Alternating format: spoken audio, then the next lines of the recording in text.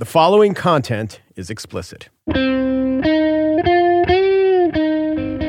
It's Friday, July 13th, 2018. From Slate, it's The Gist. I'm Mike Pesca. Study came out, really not a study, more of an algorithm-based data correlation. And what they did was they looked at consumer purchases and they found that what you bought could help identify your ideology and even your race.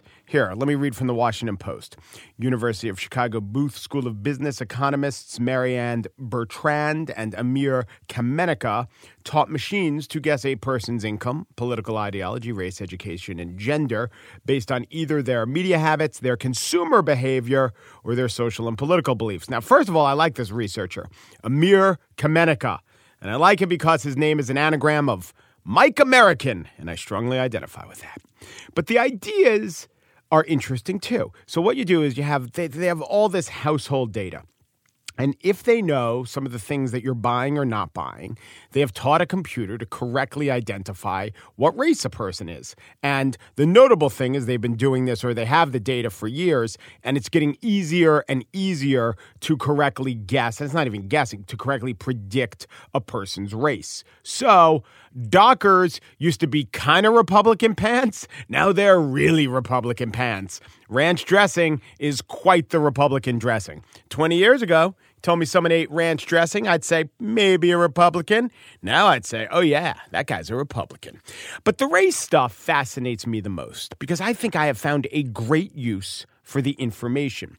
So the data suggests that there are some products, some types of products that correlate to whiteness. And here's some of the fascinating ones. You ready? Owns a flashlight. Very good predictor of being a white person. Owns a dishwasher. Perhaps that's not fascinating. This is more a correlation to home ownership, but owns a shovel. You know those white people, what with their shovels and all. Now here is my idea of how to use this, how this can really change everything in one very important field. And that field is comedy, stand-up comedy. It has long been a standard trope of comedy that people of differing ethnicities navigate the world in different ways. They say it funnier than that. But the specific examples cited are old or obvious or cliched or just out of date.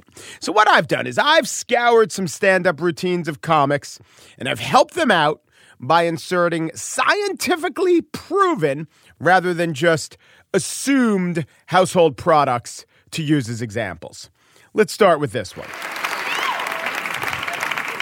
I'm going to let the white people know something real quick about minorities we love. Not owning a flashlight.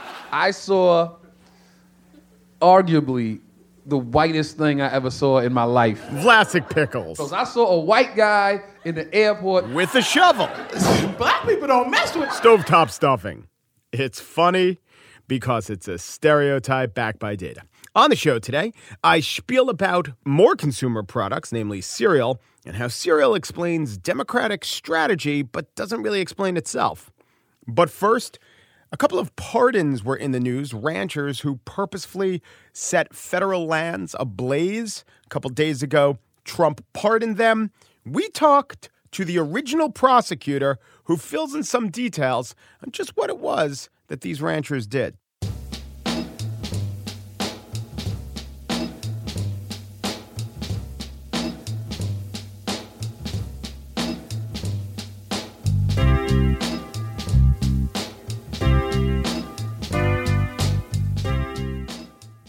Father and son cattlemen from Oregon, Dwight and Steve Hammonds, were pardoned by Donald Trump this week. You may recall that their 5-year sentence for burning federal lands to cover up illegal killing of deer touched off a weeks-long standoff when militia members aligned with Cliven Bundy took over a U.S. wildlife refuge, and that resulted in a death and some jail sentences. So again, these were the cattlemen whose original sentencing touched off that standoff. They weren't part of the standoff, but Donald Trump came in and did pardon them. And in the wake of that, there's been some, frankly, misreporting about the facts of the case. So let's go to a primary source. AnneMarie Sgarlata was assistant U.S. attorney for the U.S. Department of Justice. She was one of the prosecutors of the case. She's now in private practice in Georgia. Hello, AnneMarie. How are you? I'm doing well, thank you. How are you doing? Good. Could you tell me how the case came to you in your office? So all cases come to the U.S. Attorney's Office by being presented by a law enforcement agency, usually a federal one. And in this particular case, a Bureau of Land Management federal law enforcement agent brought the case to the U.S. Attorney's Office for prosecution based on a history of both what's called fire trespasses and suspected intentional settings of fire, which, depending on the circumstances, is also known as arson, occurring in a particular area of Oregon and continually linked to the same particular family. And because those fires came very close to many of the firefighters and put them at risk of danger to the point where they were racing away from the fire and could feel hot flames and fire on their face, because of that factual scenario, the BLM agent finally brought it to the U.S. Attorney's Office and said, we've been having problems with them for decades, frankly. Mm-hmm. Would you please do something about it at this point? And that was in 2006 that those fires took place. Correct. So the trial was in 2012, right? Correct, yes. It took 6 years to take it to trial? Yes. Was there gray area in terms of prosecution? Was there discussion? Is this the sort of thing that we are here to prosecute? You know, what was the decision-making in your office, which may have taken place above you? I don't know, but certainly was communicated to you. Generally, it can be very hard to improve the intent for arson, but also for the most part, people don't on purpose just set fires to large swaths of federal lands.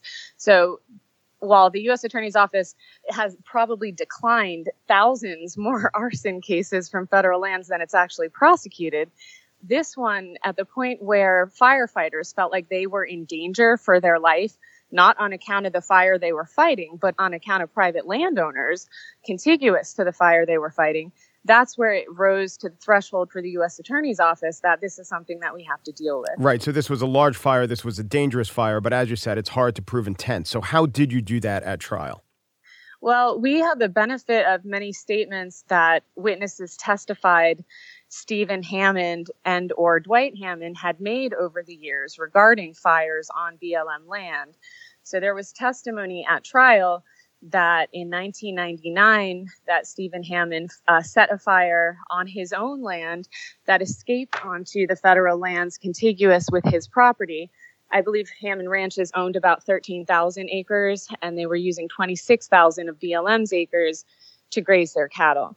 So in 2003, Steven Hammond told the BLM, according to testimony of witnesses at trial, that he'd started fires all over the area and you guys have never caught me. So you put witnesses on the stand and they told you things that incriminating things that Steven Hammond said. Correct. Including in 2006, during a Steens Mountain Advisory Council meeting, Steven Hammond, according to a witness who testified at trial, said, why go through the trouble of coordinating prescribed burns with public lands agencies when a match in the month of August would accomplish the same thing? Huh. And then in 2001, another of the fires that he was convicted of in this case, there was testimony at trial that he gave a 13-year-old a box of matches and told him to light the whole country on fire. And this was a cousin of his? This was a relative of his, yeah.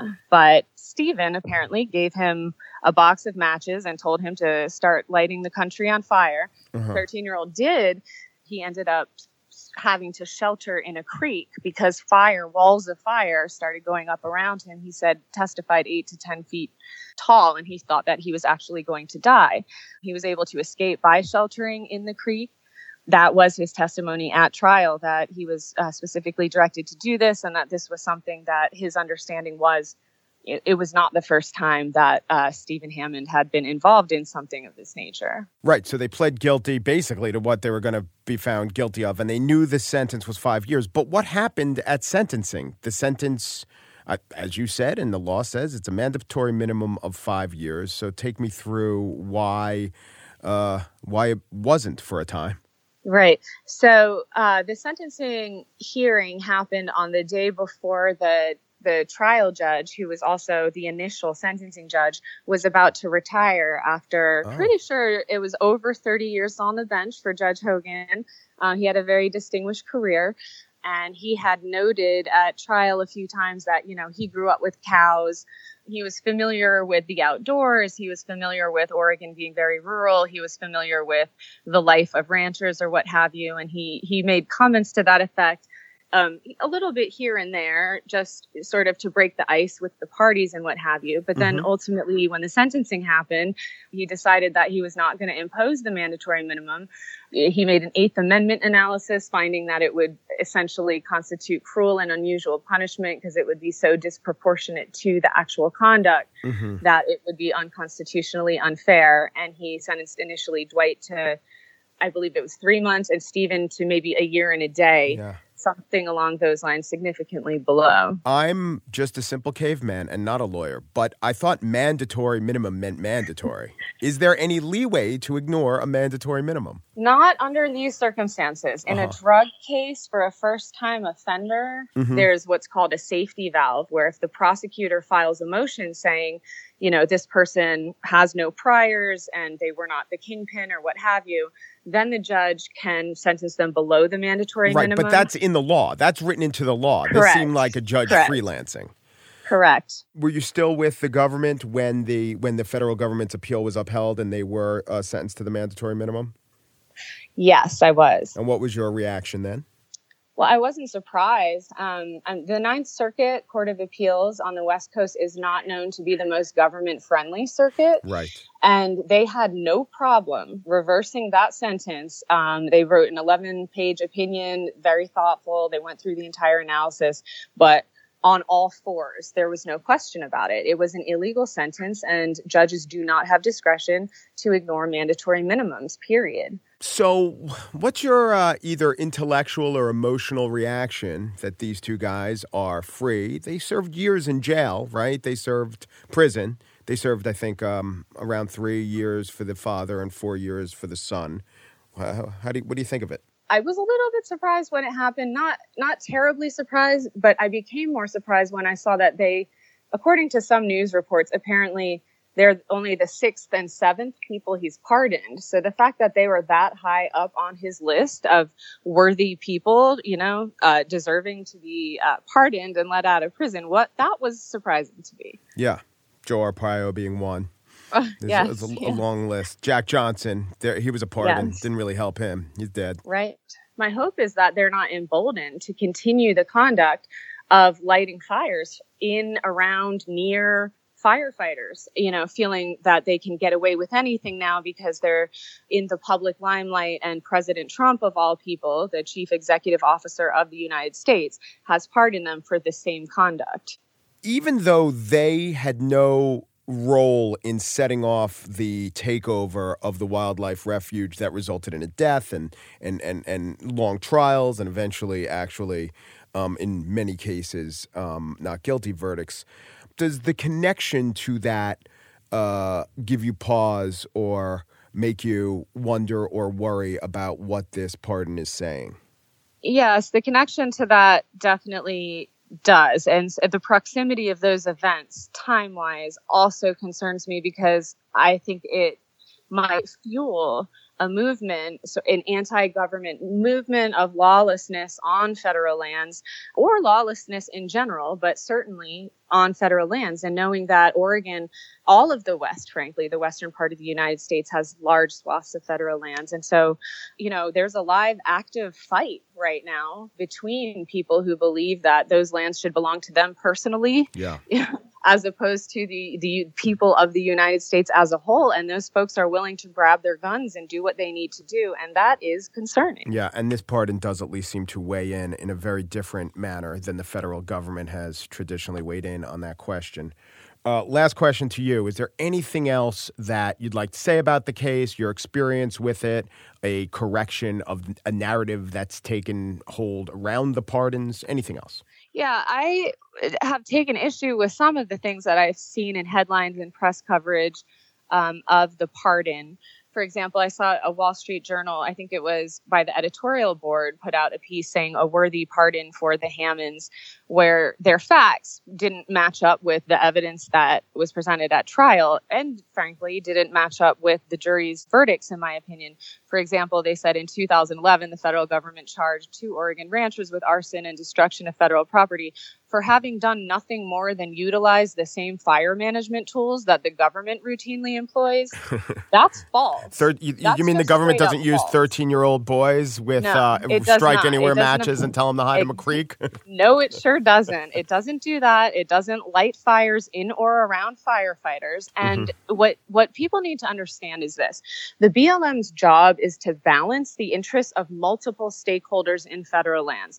Those stakeholders include hunters, campers, bird watchers, biologists, everyday people. All of those people have a right to access all of the federal lands, including ones where Hammonds would like their cows to graze.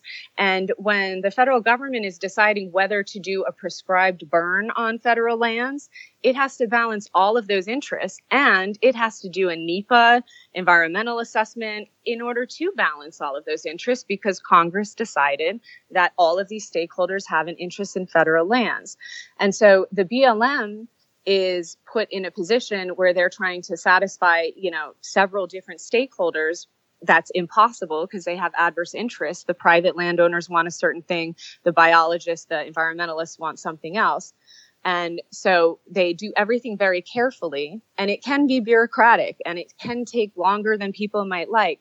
But the reason for it is because they have to listen to everyone, hear them out, give them an opportunity to be heard, and then make a decision on how to proceed. The Hammonds wanted to circumvent that process and put it all within their own control. And they were willing to do it by force, including force that severely endangered the lives and safety of multiple people. There were witnesses at trial who testified who were hunting when fires came pummeling toward them. There were the 13-year-old himself who had to shelter in a creek. The firefighters who testified at trial that their lives and safety were threatened by these fires. All of these folks are stakeholders and had an interest in being where they were at that time. And they were put in danger because the Hammonds apparently acted as if their private landowning interests have supremacy over the interests of everybody else. AnneMarie Sgarlata is an attorney in private practice. As an assistant U.S. attorney, she was one of the prosecutors of Dwight and Steven Hammonds, who have just been pardoned by Donald Trump. Thank you so much. You're very welcome.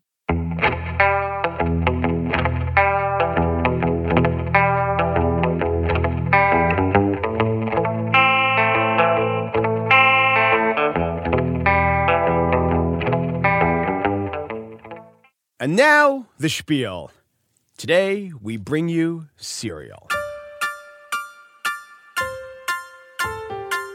No, not that kind of cereal, this kind of cereal. A coast-to-coast salmonella outbreak has been linked to breakfast cereal, and Kellogg's is now recalling packages of Honey Smacks.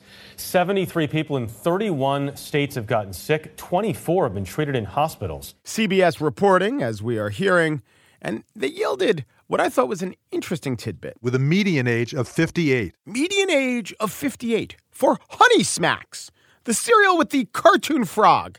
Half of Honey Smack eaters were over 58. Okay.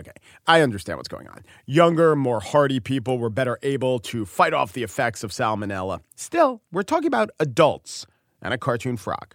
I mean, I'm a big Cinnamon Toast Crunch fan, but at least they have humans on the cover. Now, I understand Honey Smacks to some degree. I mean, I understand they exist, but there's a lot about Honey Smacks I don't understand. First of all, they're called smacks. Not familiar with other kinds of smacks. Not since Frosted China White has a food product so evoked heroin. Now, I know about the Honey Smacks. I know how breakfast cereal works. Here's how they work. They invent a grain, and that becomes a cereal. And then they coat the grain with sugar, assign it a spokes creature, and they give that to kids. You got corn flakes, they come up with Frosted Flakes.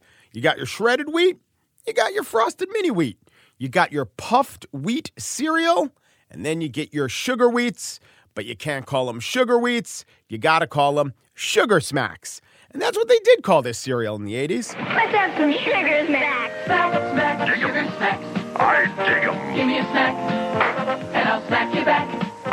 But then sugary cereal got so unpopular, they had to rebrand it Honey Smacks. And yes, I checked. It does have honey, trace amounts of honey, but heaps of sugar. In fact, according to the Environmental Working Group, Kellogg's Honey Smacks is the most sugared cereal. 55.6% of it is sugar. In fact, they say 1 cup of Honey Smacks has more sugar than a Hostess Twinkie. So I get it. You got to put the sugar on the plain grain cereal to sweeten it up.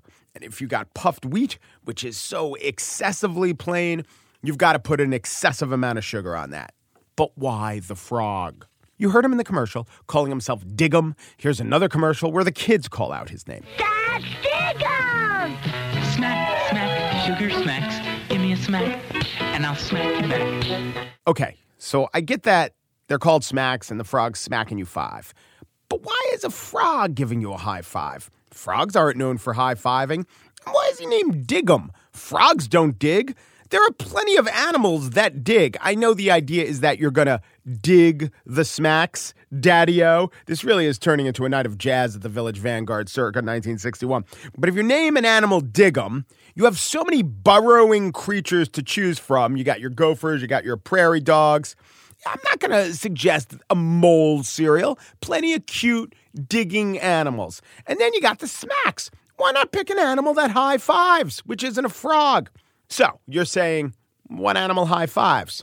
Well, listen to this commercial from the 1950s. Hey, here comes Smaxy, the sugar smack seal. Smaxy's got real appeal. Better than ever, pops of wheat. Smaxy the seal smacks his flippers. Now that I get. I think they need to take the lesson of Smaxy and go back to their aquatic roots. Not a seal, but a salmon. Ella, the sugar smack salmon. Salmon Ella. But you know, that's not all for cereal news, because we got Lucky Charms making headlines. Sales of the sweet cereal jumped 20% this year, making it General Mills' fastest growing line. Now, why are sales spiking?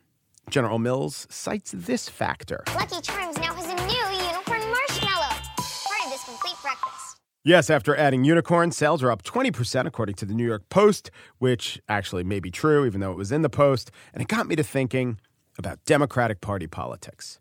Of course it did. See, the Democratic Party is just like breakfast cereal, because with both, the overall numbers are down.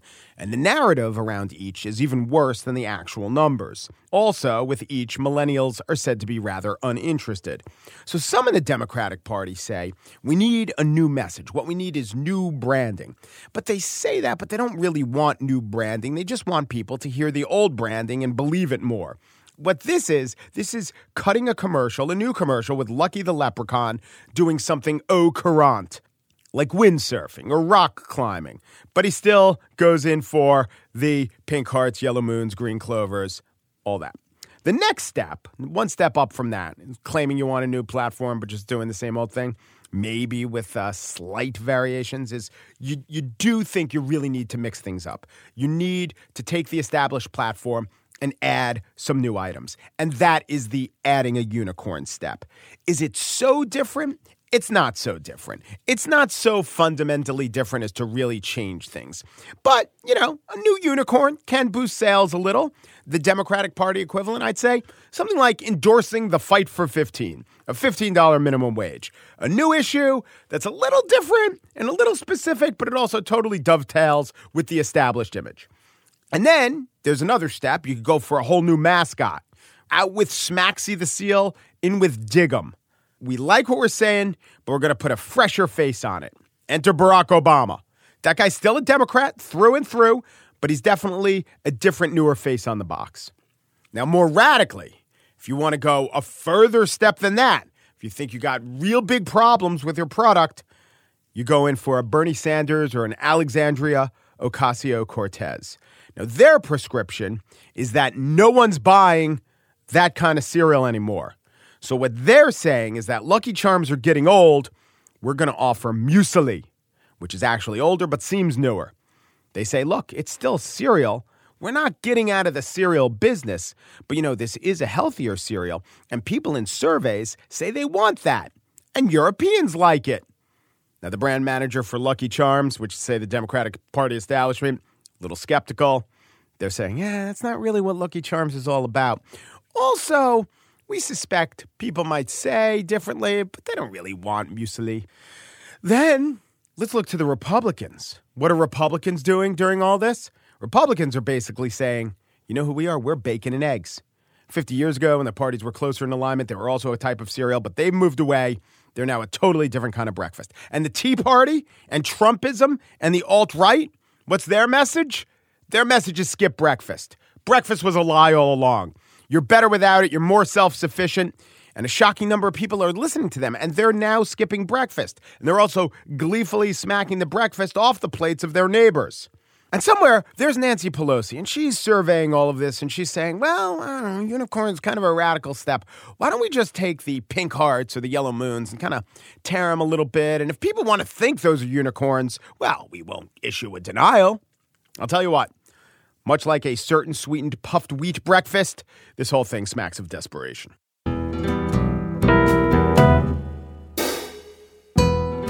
And that's it for today's show. As always, thanks to our Slate Plus listeners who help support the show. If you're not a member yet, learn more at slate.com/gistplus.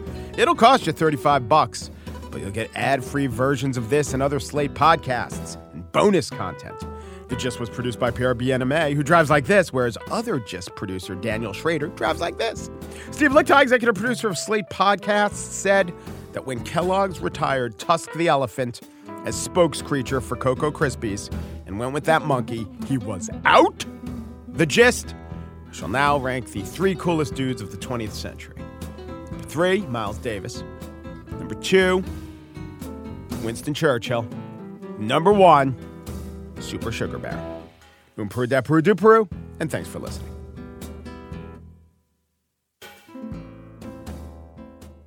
Oh, by the way, Twinkie cereal, that's not a bad idea.